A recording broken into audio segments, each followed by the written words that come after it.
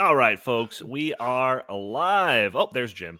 It looks like there was maybe, in fact, a red wave in the 2022 midterms, but unfortunately, it wasn't the one that most of us were hoping for. Also, China has been rocked by protests over the CCP's zero COVID policies. And while citizens of China march for freedom, Western elites either ignore what's going on or, worse, side with the regime. We're going to be talking about all this and more on episode 374 of the In the Tank podcast.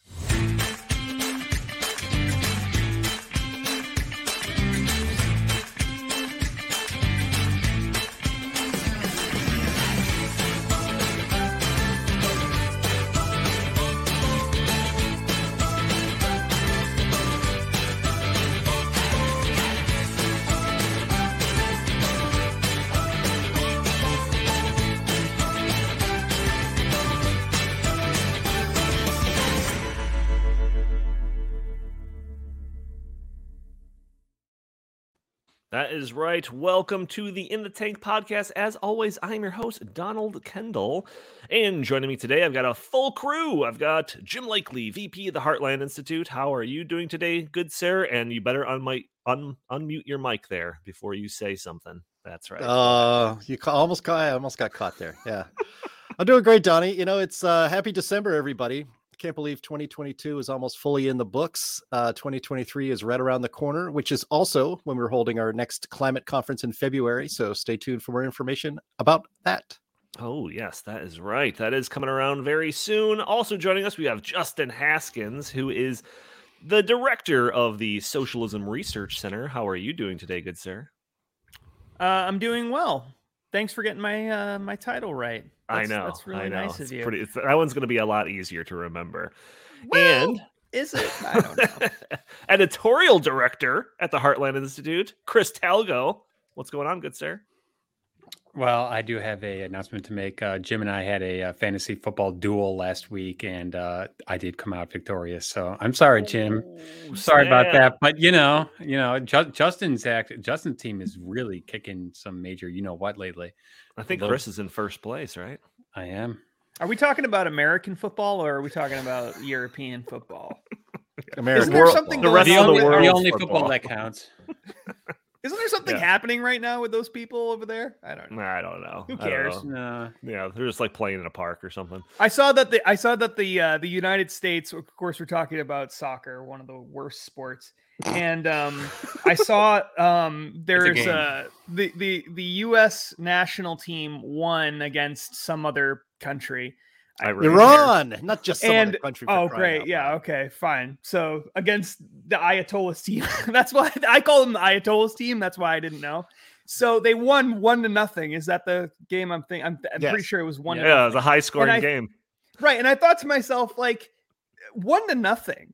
Like, that's the best that we can do against the Ayatollah. We could score one freaking goal. That's pathetic. And this is why no one cares, because we can barely beat teams like Iran. We scored one goal in 3 games. That's because all our actual athletes are playing real sports. So, I know. Well, that was the other thought that I had is, can you imagine how great we would be if all of our greatest athletes, if LeBron James was, goalie, right? Like, how good would we be? We would be amazing. So who cares about any of this? It just feels like, I don't know. Like we're watching. Justin, if you train for like 2 weeks, you'd be able to be on the U.S. national team. I'm pretty sure. So. But has nothing to do with the podcast that we're talking. All the topics that we're talking about today. And I do want to put that word out there that I do at the beginning of all these podcasts. And if you want to help support the show, you can just by doing a couple of things like hitting the subscribe button, sharing this content, hitting that like button, or even just leaving a comment under the video. All things that will cost you no more than just a moment of your time, but helps break through those big tech algorithms that prevent content like this from being shown to more people. And also a little bit of a housekeeping note that I should mention. Starting next year, the In the Tank podcast is going to have a new home. We are going to be moving the show to Stopping Socialism TV. It's the same, you'll be able to see the show in the same way that you've ever been able to see it, except for instead of going to the Heartland Institute page, you have to go to Stopping Socialism TV page on YouTube. It's a channel that Justin and I have been growing for some time now, and we're hoping to transplant our awesome community that we have established here and integrate it into our community that we have going on over there. So it's going to be we're taking all of December to basically transition it over there. Maybe we're going to simulcast it for a couple of weeks or something like that, and constant reminders to make sure that if you still want to watch the show, all you have to do is go over to stoppingsocialism.com. I would hope that everyone that's listening to this is already a subscriber to that channel. But that is going to be the plan. It's going to open up the opportunity for us to play with a bunch of different fan interaction type things that we don't have the ability to do on this channel because YouTube refuses to verify our channel or monetize it, I think is what it is. Monetize, yeah. So yeah, I'm gonna constant reminders from every episode from here until then. But just an FYI, in case you want to get a jump on that and subscribe ahead of time to Stopping Socialism TV, where Justin and I do routinely put up great content. I have a question, Donnie. I was gonna say, feel free to comment on any of this, Jim. I have a question. It's a question. How angry is Justin going to be when I say something that gets that channel blown up by Google YouTube? It's a good point. It's a good point. How mad is he going to be? I'm not going to be that angry because one of the agreements we had when we set this all up, you just didn't read the fine print, was that we're going to put we're going to install a new chair in your office so that whenever you say something, it's going to be like, I push the button like Dr. Evil and then you just go flying down chute into flames. Yeah. That's what's going to happen. So we've got it all set up. It's all worked out. You start talking about COVID. We just hit that button. You're gone. You're dead. I had something in mind like what they did to Creed on The Office when they set up his blog. He was really just typing into a Microsoft Word program, and he always thought he was blogging to the world. So you guys are going to do a fake show. The show's the show's going to be on Fridays, and I'm not going to do any better. You guys are going to do a fake show to nobody on Thursdays for me. So I'm just giving you options for how to deal with me when I start burning everything down. Yeah, that's not a bad idea. That's not a bad idea. Maybe we will go with that. Let's put that in the idea box. Yeah, just a built-in mute where it's like, oh yeah, great point, Jim. All right. Yeah. So yeah, like I said, we'll have constant reminders between now and then, but it is an idea that we've decided on recently. So we're gonna get to that. So before we talk about the communists of China, let's spend a little bit of time talking about the socialists in America. So for the past 3 elections, we've released a report where we analyze the candidates running for office that have explicit endorsements from various socialist groups like the Democratic Socialists of America. And we see how they fared in their elections. We call this report Socialist Watch, and we just recently released Socialist Watch 2022. So, Justin, as the originator of this report, why don't you take us through like the intentions of this report, what you're kind of going for when you first created this thing? Yeah, so we started doing this back in, I want to say 2018 was the first time that we did it.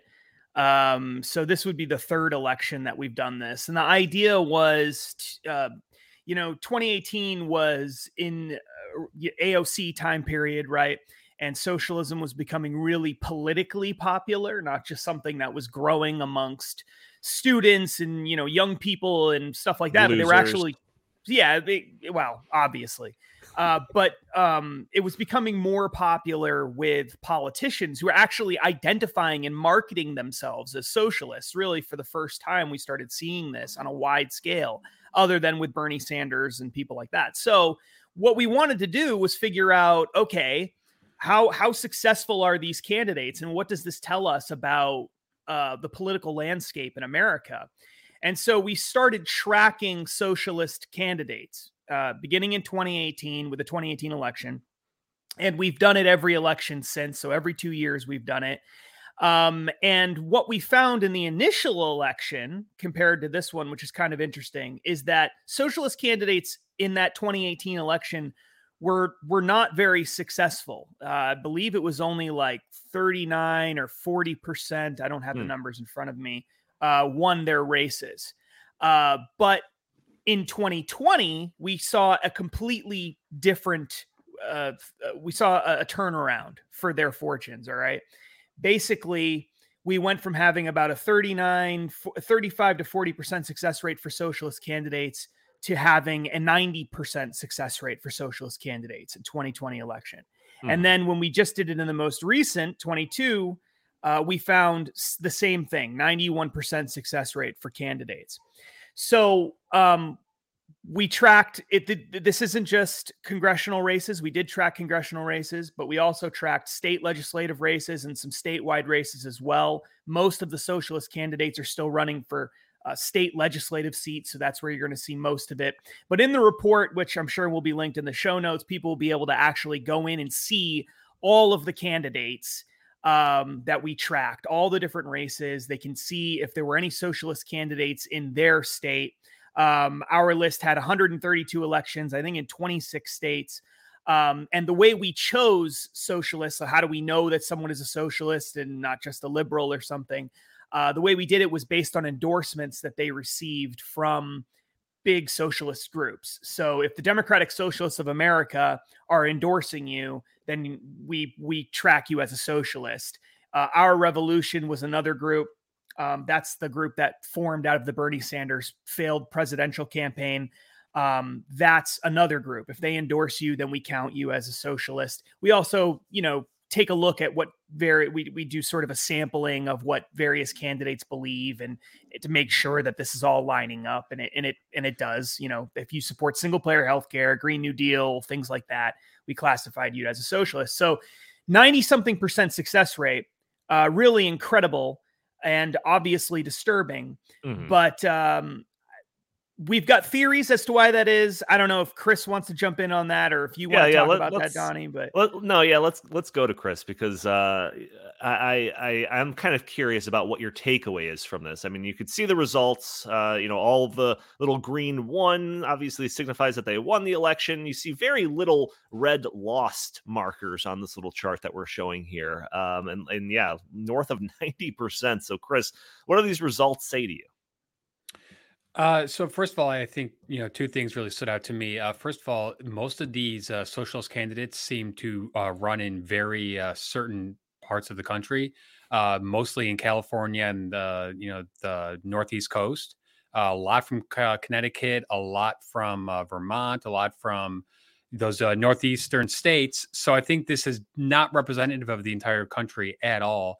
But another thing that I thought really stood out to me was the Democratic Party in general seems to be moving much more to the left, because a lot of these candidates have overtaken more centrist Democratic candidates, but we do not have the same thing happening on the right. And what I mean by that is we do not have ultra conservative candidates who are calling for major entitlement reforms and going back to an originalist court and stuff like that. So it seems like the trajectory of the Democratic Party seems to be going extremely leftward. And like Justin said, a lot of these races occurred at the statewide level, which means that in the years to come, many of those candidates will then move on to federal offices in one form or the other.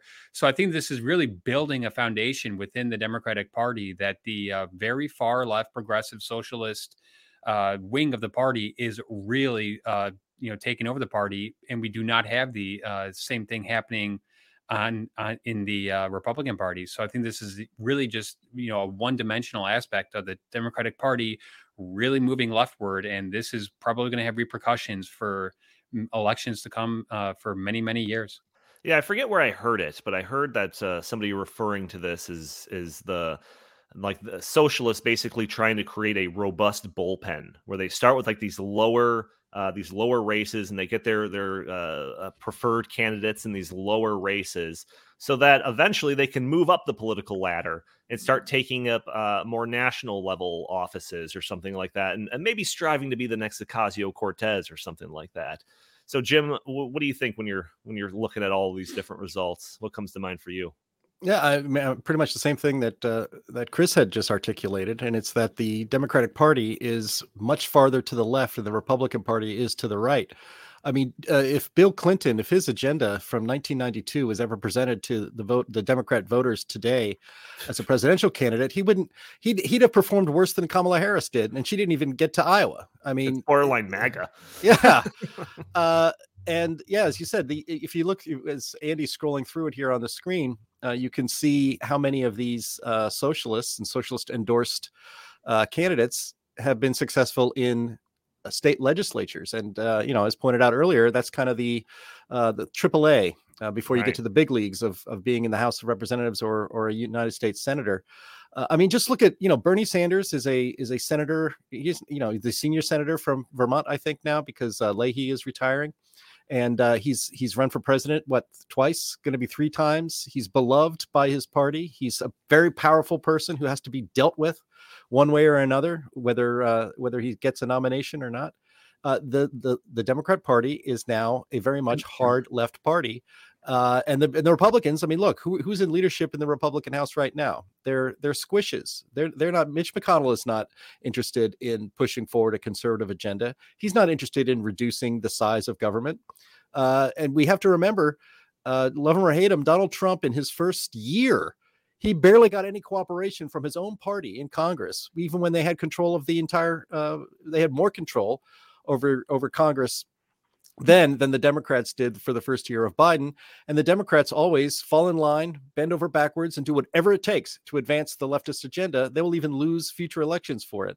And why do they do that? Because they are a hard left party, and they get rewarded for it because they get their agenda passed. So the Republicans,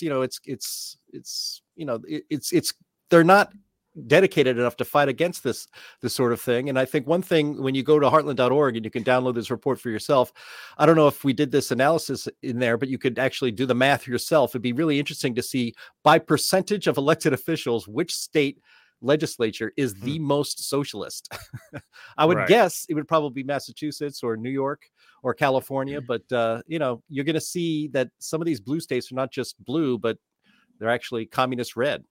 Yeah, no doubt. You compare this to AAA ball, and I think the results are going to inevitably lead me to AA. Crickets. The Crickets enjoyed that one. Yeah, stick to finger guns. Justin, I think my takeaway from this was that I think that this is a result. This is an effect of red areas in the country getting more red. We talked about this before, and blue areas of the country getting more blue. And these deeper blue areas is what is allowing candidates like this to be able to be electable. This is not some result of moderation at all. It's the complete opposite of that.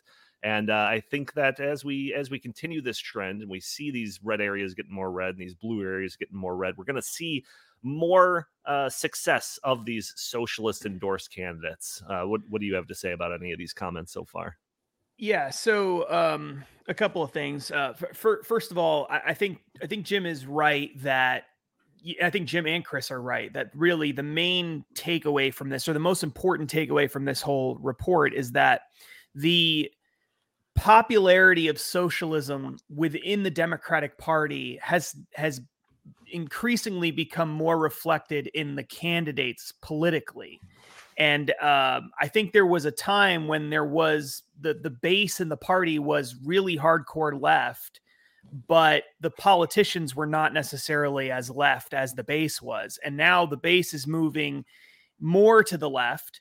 The politicians are moving more to the left. And the way that that's occurring is, and it's reflected in this report, is socialist, more activist part of the party is targeting seats where they know all they have to do is win the primary and they automatically win the election, general election. And so they're targeting those seats and winning the primaries because they've got the more active base, and then they automatically win the general election. And that's why you're seeing a 90-something% success rate. It's not because America loves socialism. The polls that we've done actually show America isn't really too happy with socialist ideas. The truth is that deep blue seats, though, are willing to adopt socialism. And so the Democratic Party is becoming increasingly more radicalized. And yes, Bernie Sanders even though Bernie Sanders is actually technically not a Democrat, he's an independent. He, almost became the Democrat Party's presidential nominee twice, despite that. And so And you could argue if they hadn't changed the rules, he probably would have been the candidate's party, or the party's candidate. So really, I think fundamentally, what this shows is it's proof that that socialists are becoming politically more attuned. They're becoming smarter. They're learning about how to get candidates into office. Not about economics or anything, about politics. No, right? Politically, they're becoming savvier. And as a result of that, they are getting the party and legislatures and Congress, because there were 50-something Congress people who are in this analysis as well, who the vast majority of them won their races. So, I mean, Congress is becoming more socialistic. State legislatures are becoming more socialistic, and the Democratic Party as a whole is becoming more socialistic. And I would say that that's probably somewhat aligned with what's going on the right too, because I do think that the Republican Party has become more conservative over time as well. Not radically so. It's not like you have libertarian anarchists that are winning seats. You don't have that.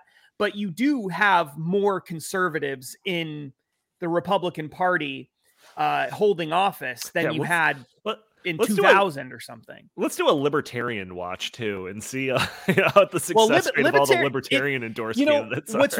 What's really interesting about that is that libertarians really are the sort of anti-socialist, right? So if you were going to do a comparison, left-right comparison, you should look at libertarians. But libertarians as a group politically have taken the total opposite approach of what socialists have done. And instead of trying to win seats within the Republican Party, they've kept themselves out of the Republican Party and just ran against them and tried to be spoilers. And that is the opposite of what socialists are doing, where they're actually going into these deep blue state seats and they're saying, we're going to be the Democrat Party nominee in this place and win the race. That's not what libertarians are doing. Libertarians are saying, you know what? I don't even want to be part of the Republican Party. I'm just going to get 5% of the vote and spoil things for people. That's basically what they've done. So it's a really strange thing. They're both in the similar situations, but they've taken completely different political paths. And as a result of it, libertarians are not politically as powerful as socialists have become. And I think that really tells you something. Yeah, no, no, go ahead, Chris. I want to give you kind of last words on this before we move on to our main topic.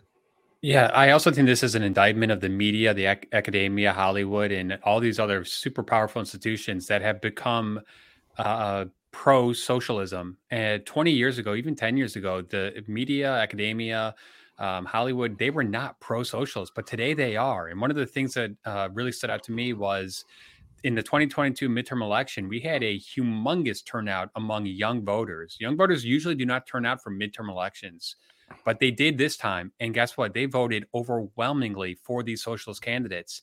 So to me, this is, not a good harbinger of things to come. If we are teaching an entire generation that socialism is good and that socialism in the United States is going to be a great thing as long as, they keep electing socialists who are going to implement their agenda. Just two quick things. Jim wants the last word. Go ahead. It's two quick things. It includes a segue. One, Justin, you could write the Libertarian Watch 2022 report on a cocktail napkin. You wouldn't even need Donnie to even lay it out. And two, being, as Chris just pointed out, being a socialist used to be a dangerous thing. You had no political career if somebody called you a socialist. Back in the Cold War, as the old man on this podcast, we had the Soviet Union out there. We had a commie enemy that we were all united against defeating in the Cold War. We have one of those now in China, which is a communist country, but the academia has taught an entire generation or two to embrace socialism. And that's why, as we're going to see in some clips today, we have some of the leading leaders in the world, in government and in these NGOs and other powerful positions, not just making excuses for China, but actively showing admiration for their brutality and their crushing of freedom. And we have two generations in America that pretty much think the same thing. And I've seen this up close and personal in high schools, both in Illinois and in South Carolina, where world history and even modern world history and U.S. history, the teachers are actually saying that capitalism is bad and that socialism is good. Mhm. And they are flat out saying it. And that just, to me, is just so, counterproductive. And it's just such a difference of even when I was in high school in the, mid 90s. Yep. All things that I think that like takeaway, the biggest takeaway I have from this discussion is what Justin said. It's almost like our side should look at this and try to replicate it in some way to push forward candidates that are going to actually like do the things that we want them to do, because it seems like the socialists have found a pretty interesting strategy here. But let's talk about our main topic at hand here. Let's talk about China. And we typically don't talk about China too much on this podcast, and not really for any good reason. It's mostly because I don't consider myself anywhere close to being well-versed on the topic. Crazy stuff goes on there all the time.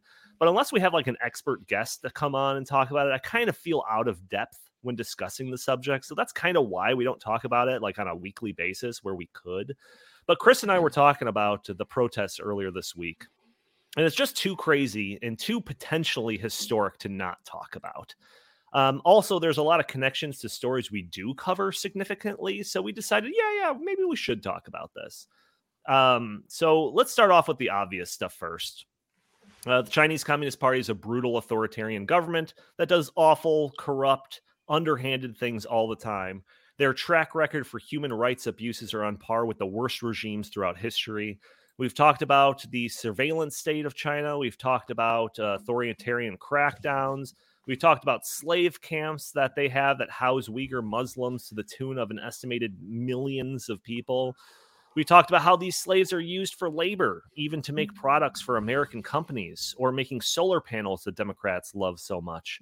We've also talked about how early in the COVID days that they were tearing up roads to slow the spread of COVID. They were literally welding people into their homes to prevent infected people from leaving and infected others, for the greater good, for the health of the collective, right?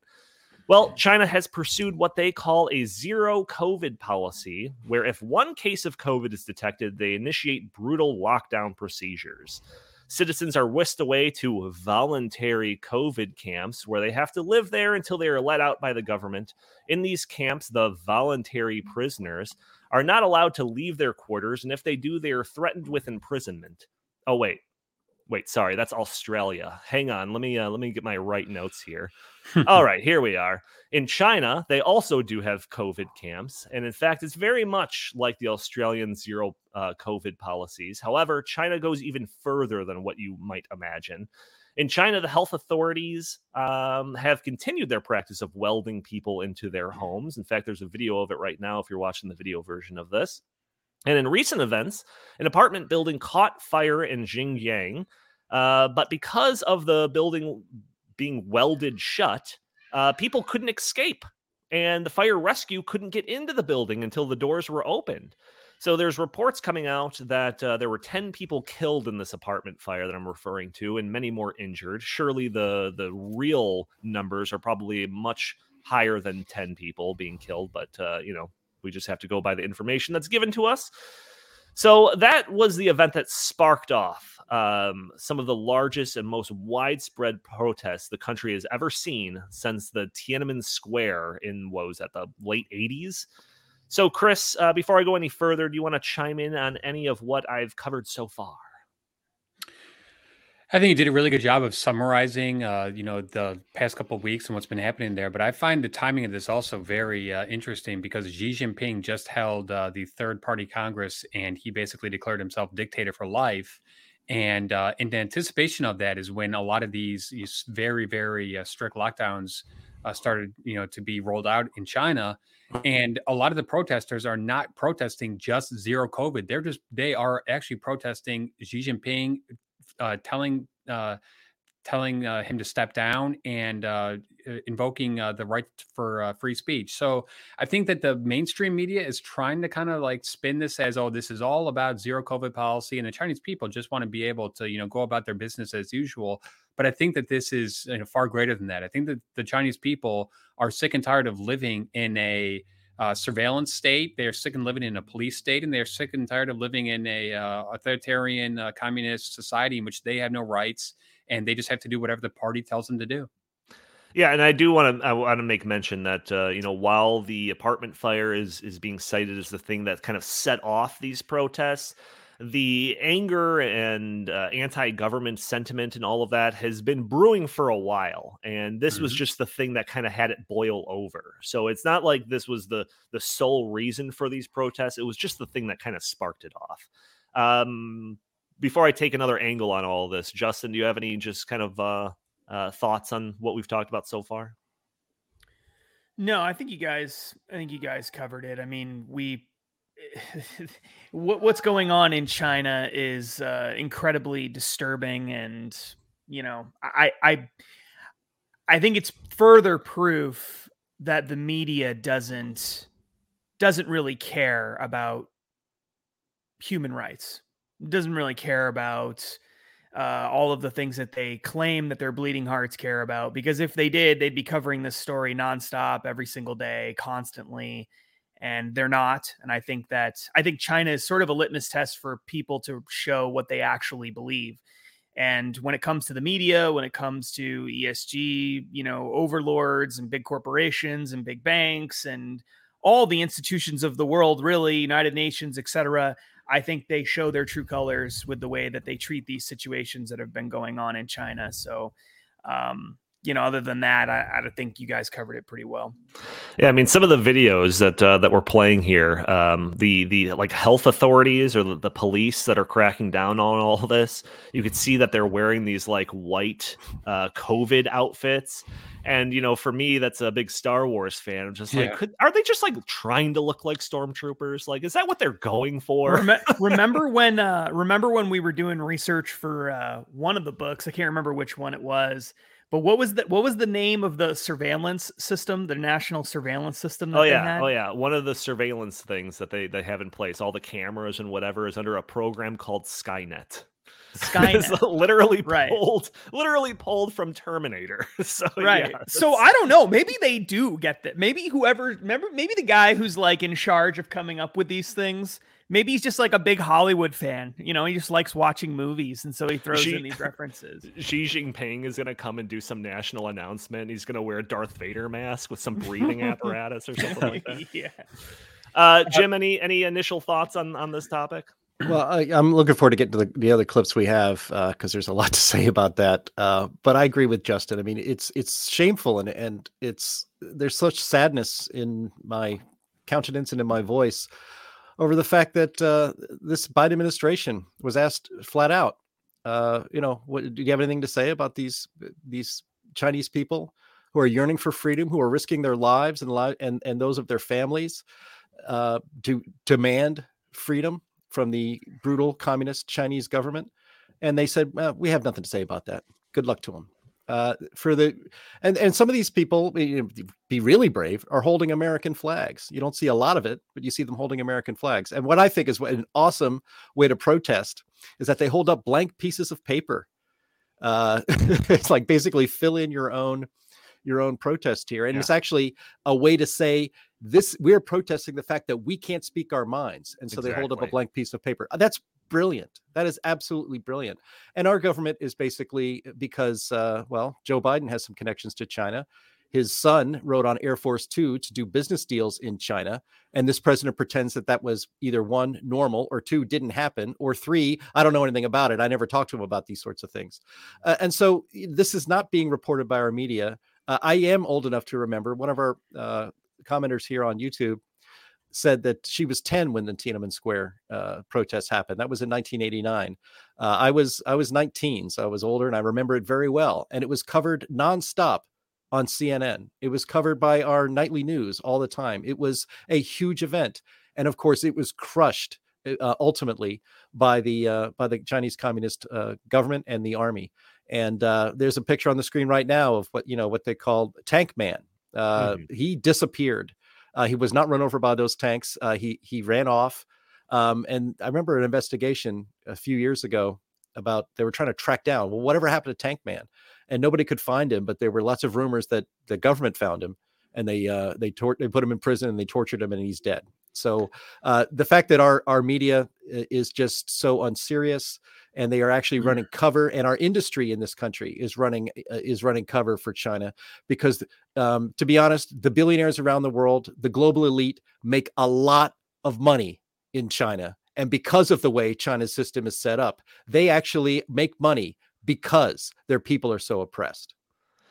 Yeah, it's absolutely crazy. Like I mentioned, the protests were massive. I saw some articles suggesting, like I said, the biggest protests in decades. I saw some suggesting that the rampant discontent in the country was putting pressure on President Xi Jinping to step down. For a day or two, it really looked like China was like on the verge of full-blown revolution. But authoritarian governments are really good at least one thing, and that one thing is cracking down on protests. And China can potentially claim the gold medal on that front. So we already kind of mentioned a little bit of China's surveillance state. It's second to none. The sheer amount of state-run cameras and sensors, facial recognition software, you name it. Their embrace of big data and all of that to crack down on specifically who is protesting. Seriously, I don't think any country can compare to that. And our viewers are probably likely aware of the social credit system that's in place in many parts of China that track how good of a citizen you're being. Police were brought in to clash with protesters, arresting many. Even the military and some tanks were brought out in certain cases. But now the protests have subsided a bit. But that's where the Chinese Communist Party really starts to work their magic. So there have been a lot of stories about the CCP tracking down protesters and the ringleaders of the protests in the days since the movements. They use tips from party loyalists. They use big data from the different phones and GPS and all of this stuff. They track as much data as they could possibly do to see out who was there, who was leading all of this, and where they are now.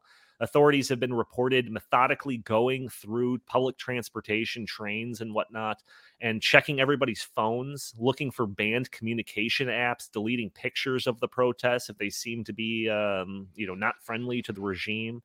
And the Chinese Communist Party is not in the business of appeasing the outraged population. Absolutely not. They are in the business of punishing the outraged population so that they don't ever think of doing something like this again. That's what the Chinese Communist Party is all about. So, Chris, any thoughts on that? I mean, the crackdowns since the protests is like a whole nother story component to all of this.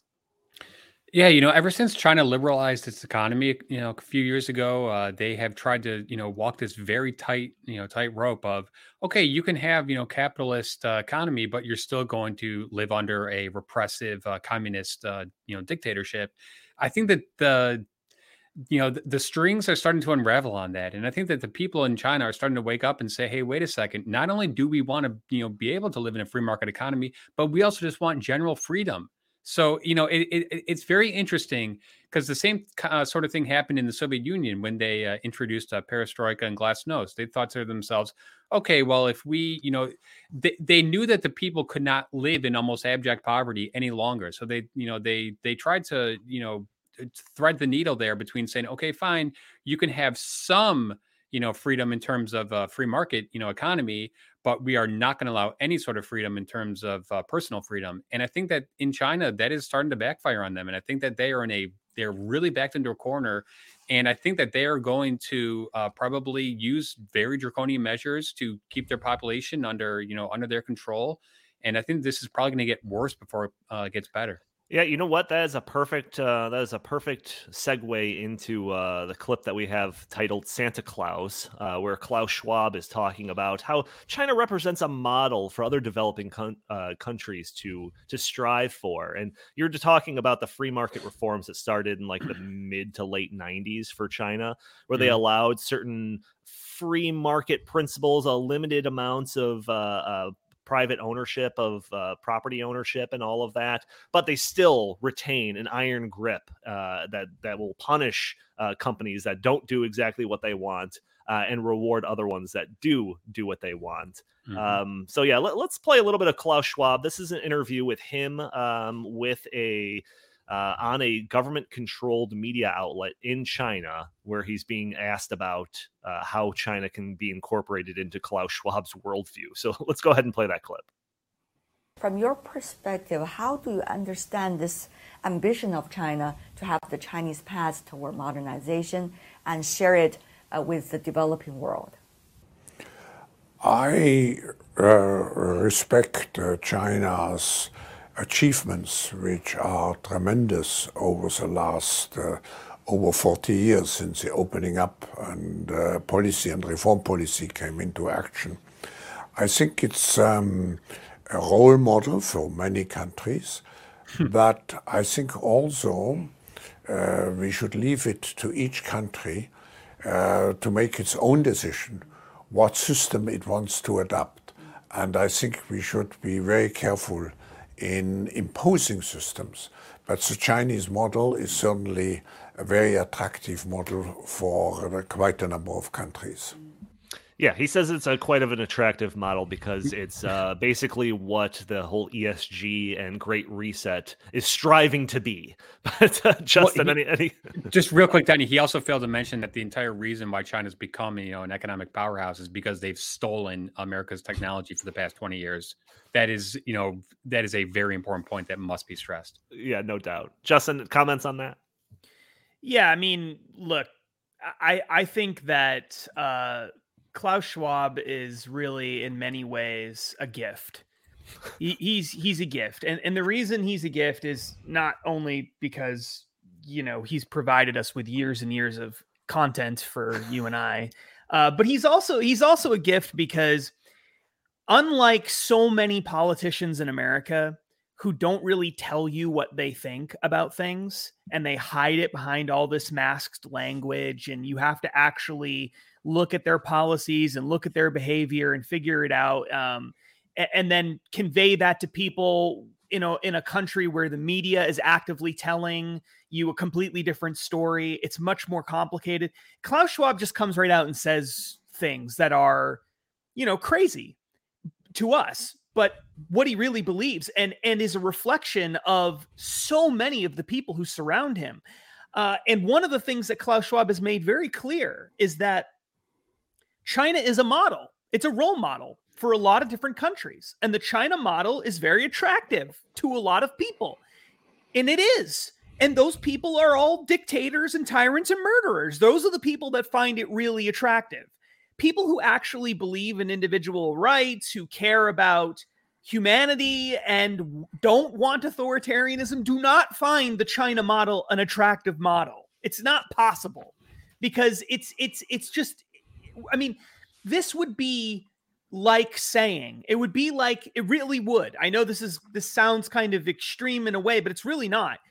It would be like saying, a lot of people find the Nazi model as an attractive model. That's attractive to a lot of people, and I don't want to impose on anyone, who likes Nazism. I don't want to tell any country that's, mass murdering Jews that they shouldn't mass murder Jews because, to each his own, right?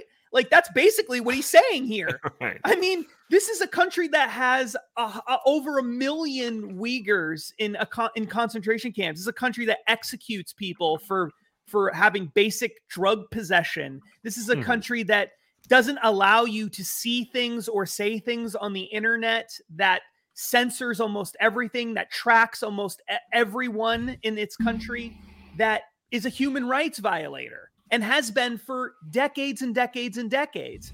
And when given an opportunity to even just slightly criticize them, he can't bring himself to do it.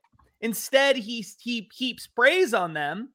And I don't think Klaus Schwab, if he could do anything, if he was dictator of the world, would have a model that's just like China. He probably wouldn't be quite as authoritarian, but that's what the Great Reset is trying to be. That's what ESG is all about. It's about figuring out a westernized way to do what China does in a much more, in a more bloody, violent sort of way. But the idea is the same, right? We're trying to think of the collective first, create a world that's sort of a top-down world where the educated elites of society make decisions for everybody else. I mean, that's what Klaus Schwab wants. And that's why he's not being critical of them. So the biggest takeaway from this, and it's really important for people to understand this, is that what Klaus Schwab proves beyond any doubt, and remember, Klaus Schwab is closely associated with Joe Biden, closely associated with John Kerry, who works with the World Economic Forum all the time. The State Department of the United States of America officially has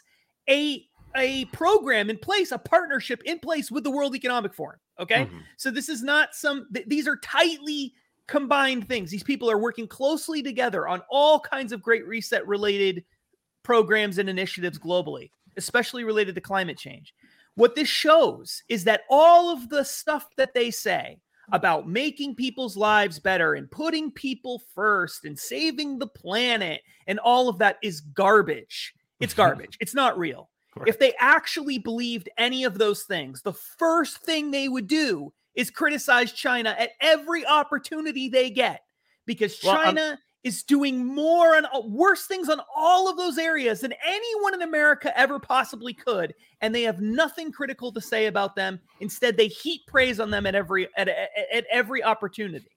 Well, I want to jump into because we could talk about what Western governments can do, what government officials can do, and I don't know, what exactly they can do. Do I expect them to heap billions of dollars to support the Chinese citizens?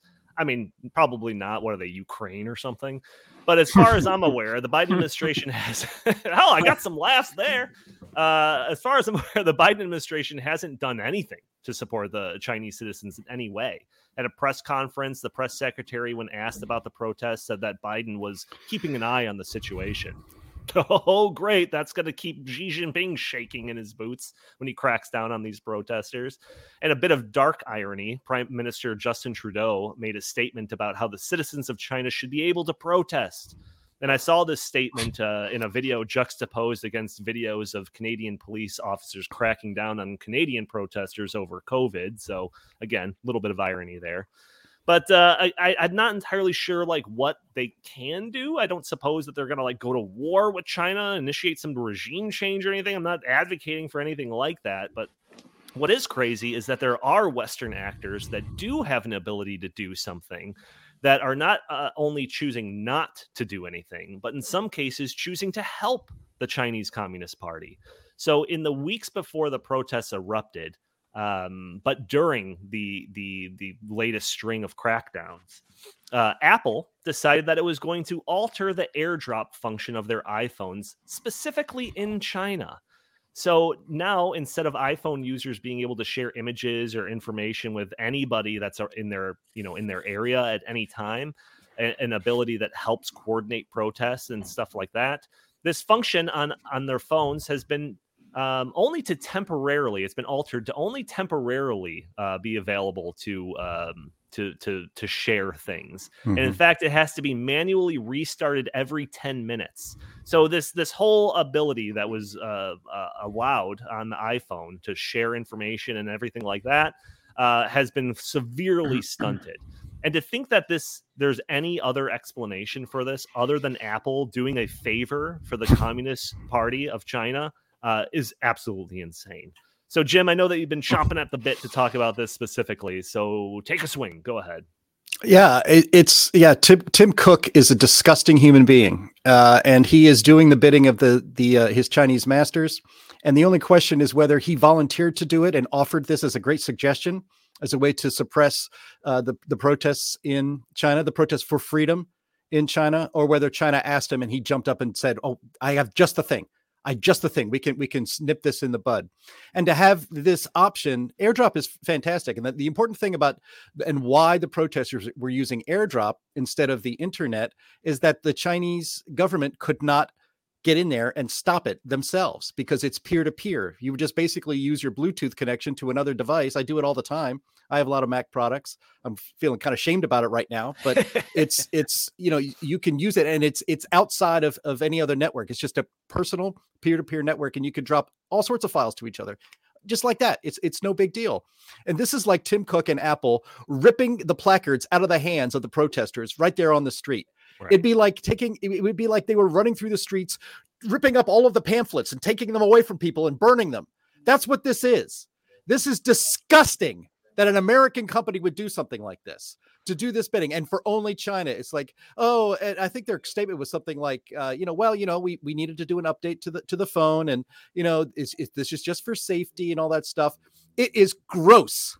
And the fact that this is not a big story from our media, that an American company is doing the bidding of a foreign communist Chinese government that is the biggest rival on the world stage to the United States, which is enslaved right now, in slave labor, millions of people in their own country. This would be like, again, this would be just like doing it for the Nazis. Exactly like an American company doing the bidding of Adolf Hitler. There is no difference in this. And the fact that Apple can sit there, and we're going to play these clips because I got them, and feel free to set it up. Go ahead. I'll set it up. Yeah, do it. So Tim Cook is a disgusting human being. We're going to play two clips. One is a clip from 2017 in which he praises China for all the good it's doing in the world. It makes me sick. And then there's a second clip right after that from 2021 where he basically says the same thing. And he says these things because he and his investors and the billionaires around the world and a lot of people here in this country are getting filthy, stinking rich on the back and the sweat and the blood of slave labor in China. And they will do absolutely everything necessary to make sure that money never stops flowing. Play clip Tim Cook 2017, please, Andy. China's done an unbelievable job of lifting people out of poverty. They've done an incredible job, far beyond what any country has done. We were talking about mid-90s to today. The biggest change is the number of people that have been pulled out of poverty, by far. And we should all applaud that. And we should all feel good about it. And so there are, in the environmental leadership today is very clear, and it aligns completely with Apple's values. The Chinese environmental leadership, government. Yes, mm-hmm. They're very fixated on doing the right things to avert climate change. And this is something that means a lot to us as well. Mm-hmm. And so what we always try to do is find the areas where you can work together, find the areas of commonality, and then the things that you disagree with, take time to understand how somebody sees it. Yeah. And if I'm going to get criticized for that, then so be it. Well, so be it. All right, how brave! How brave of him! How brave! Yeah, of him. Yeah. I wonder if he had. So I guess Parler, they're worse than the Chinese Communist Party, because it seems to me that Apple wasn't a big fan of Parler and all of the crazy things that were being said on that social media platform, right? When Apple worked with a bunch of other companies to murder it overnight, pretty much, and it's never recovered as a result of that after a tremendous amount of growth. What a scum! I mean, Jim is right. Horrible human being. And praising China for, like the free market reforms of the late 90s that I had mentioned there. That's just them getting out of the way. Like, I hate that idea that they should be like praised so much for that. They just got out of the way. It's the same thing as like Joe Biden taking credit for all of the jobs that have returned when he allowed people to go back to work. Get out of here with that. Yeah. And that's not even to mention all the climate change stuff. Oh, yeah. They're doing so much when it comes to climate change. No, they're not. They're just saying that they will in the future, and they haven't done anything to actually progress any type of actual substantive moves when it comes to climate change. Everything in that clip was an absolute joke. Joke. Well, yeah, I mean, I looked this up because I knew we'd be playing that clip. The number of coal plants operating in the world today: China, 1,110. India is in second place, way back in second place with only 285, and the United States has 240. China, for the last several years, has been building a new coal-fired power plant every week for years and years. They actually represent about 50% of the entire coal production energy in the entire globe. And Tim Cook is sitting there saying they're just doing the right things, and we should admire them and applaud them for doing what they want to do to save the planet. And that aligns with my values.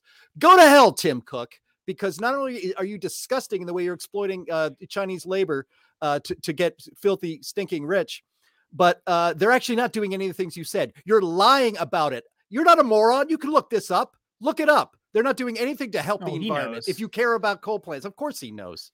Well, also He China didn't is care about that. not only are they integral in actually creating a lot of the products that are sold by that company, but now they're increasingly purchasing the products. I just read somewhere, and fact check me on this if you want, because I literally just saw it like this morning. So I don't know, it could have been misread or something, but it said something that like a fourth of the company's value is like directly tied to China. So for him to go up there and like virtue signal and say like, oh, this might be unpopular, but I love China or whatever he's saying, like he's not doing that for any moral reasons or anything like that. He's doing that to save the bottom line of his company. That's all that's about. And it's an absolute joke when that means that you're having to apologize for, like we've mentioned, the literal slave labor that's going on in the country. Can't stand it. Chris, you've been silent. You have 2 cents to throw in here? Oh, he is muted. Rookie mistake.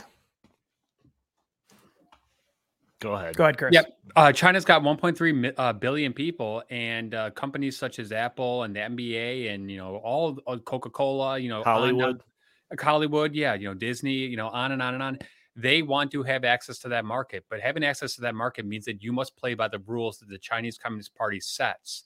And that is for me, that would be a no-go. I would much rather have Apple say, you know what, we're going to decouple. We are going to bring manufacturing back home. We're going to produce iPhones in the United States. Yes, it, might hurt our bottom line a little bit, but Apple is the highest valued company in the entire world. So I think that they could do something, but this tells me that Apple is not a pro-America company. Yeah, they might be located in America. They might have their headquarters here, but their real interests are not here. And I think that is a major problem that's been happening for many, many years. And I think that that's something that we need to really just, finally like get to the bottom of and have a dialogue here in America. Do we want these multinational corporations to be beholden to the Chinese Communist Party, or do we want them to use our values and spread them around the world, just like we did, with the Soviet Union? One of the things that people said was rock and roll, killed the Soviet Union, because the Soviet Union didn't allow their people to have, blue jeans or rock and roll or Coca-Cola. And once the people in those countries realized that those things were available, what did they want? They wanted them. But in America right now, we are playing both sides. We're allowing China to have access to all those goods, and we're using them to produce them. But we're also not saying, okay, that comes with certain parameters that you must stand by. So to me, it's just complete greed. Yeah, that's a very interesting point. It's like if these companies, NBA or Apple or something, like actually grew a backbone and put up some resistance to it, and we had like a very similar thing, and then in the future we could be like Apple and NBA, took down the Communist Party of China. Like, wouldn't that be an amazing thing? But unfortunately, we are very, very far from that. Jim, is it worth playing that second clip of Tim Cook? Nah, we're almost out of time. Let's skip it. But here's the point. I wanted to go back to the subtitle of this podcast is how the elites are providing cover for these brutal crackdowns in China and for the Chinese regime. And Klaus Schwab had said, basically, if Klaus Schwab had his way, China would be the model system for the entire world. And the only thing getting in his way are the fact that people want freedom. And that's always getting in his damn way, and he doesn't like it. But he says that, quote, we should leave it to each country to make its own decision about what system to have, and we should be careful about imposing systems on others. And there's two things about that comment. One, he's being very careful not to criticize China. He's basically telling them, your system is great. Yeah. It's a system in which you oppress your people and you can control them like no regime really maybe in history has ever controlled their people. He's got a lot of admiration for that, because that's what he needs. And that's what the World Economic Forum actually wants, so that they can get their Great Reset to be implemented, because that's only the people don't want it. The only way you get the Great Reset is if you can control the people. But then he's also careful about, again, the second part about not imposing systems, right? In other words, we are not going to pressure China to open up and be more free, because that would be imposing a system of freedom upon China, and we shouldn't do that. So, they are giving cover to these guys. They've been doing it for decades. LeBron James and the NBA has been doing it for decades. They care more about the money than they care about freedom. And, you should think about that if you care about freedom and then decisions you make as a consumer in the United States, because that's the only power we have, because they're just so beholden to the money. Donnie, I have one very, very, very important to make. I see in the comment section that Daniel Wharton says Chris should have hidden his Apple box in the background. Just want everyone to know this is not my office. This is Donnie's office. I have never owned one Apple product. I have a Samsung phone. I have a Sony TV. I have never, ever spent one penny on an Apple product, and I never will. No Apple iTunes, no iPods, nothing, no iPads. I am anti-Apple, and that Apple box belongs to Donnie Kendall. This is his office. For full disclosure, Chris is doing the podcast from my office on my Apple computer, and I am doing the podcast from home on my Apple computer. So I am anti-Apple. But if anything, that should show you that even though I'm consuming these products and still being very critical of the people that I buy these products for, it shows that I'm not bought and paid for. So I think that's totally fine. Yeah, cry some more, Chris. Off to the gulag, man. All right, we are already over an hour here, so we're gonna sign it off unless anyone wants to interrupt with something that's very important to say. Hearing nothing, I will thank everyone for joining us for this episode of the In the Tank podcast. Join us every week for a new episode. For those audio-only listeners that are catching this show on a Friday or later, you can join us on Thursday live at noon Central Time, where we are streaming on Facebook and Twitter and YouTube and Rumble. You can join the conversation, put up your comments and questions. Maybe we'll show your comment on the screen. Maybe we'll answer your questions on the fly. You could also help us out by just doing a couple of little things. Hitting that subscribe button, hitting that share button, hitting that like button, or leaving a comment underneath this video. All things that help break through that big tech algorithm that prevents content like this from being shown to more people. You could also follow us on Twitter at InTheTankPod. And if you have any comments or suggestions for the show, feel free to email us at inthetankpodcast@gmail.com. Jim Lakely, where can the fine people find you? At JLakely on Twitter, at Heartland Inst on Twitter, and always go to heartland.org. And Justin, same question. At Justin T. Haskins on Facebook, Twitter, Parler, and everything else. Chris Talgo, what do you have to pitch today? StopInSocialism.com. Go there and you can read the full Socialist 2022 report. It's very interesting and I highly recommend it. Fantastic. Thank you all for tuning in. We will talk to you next week.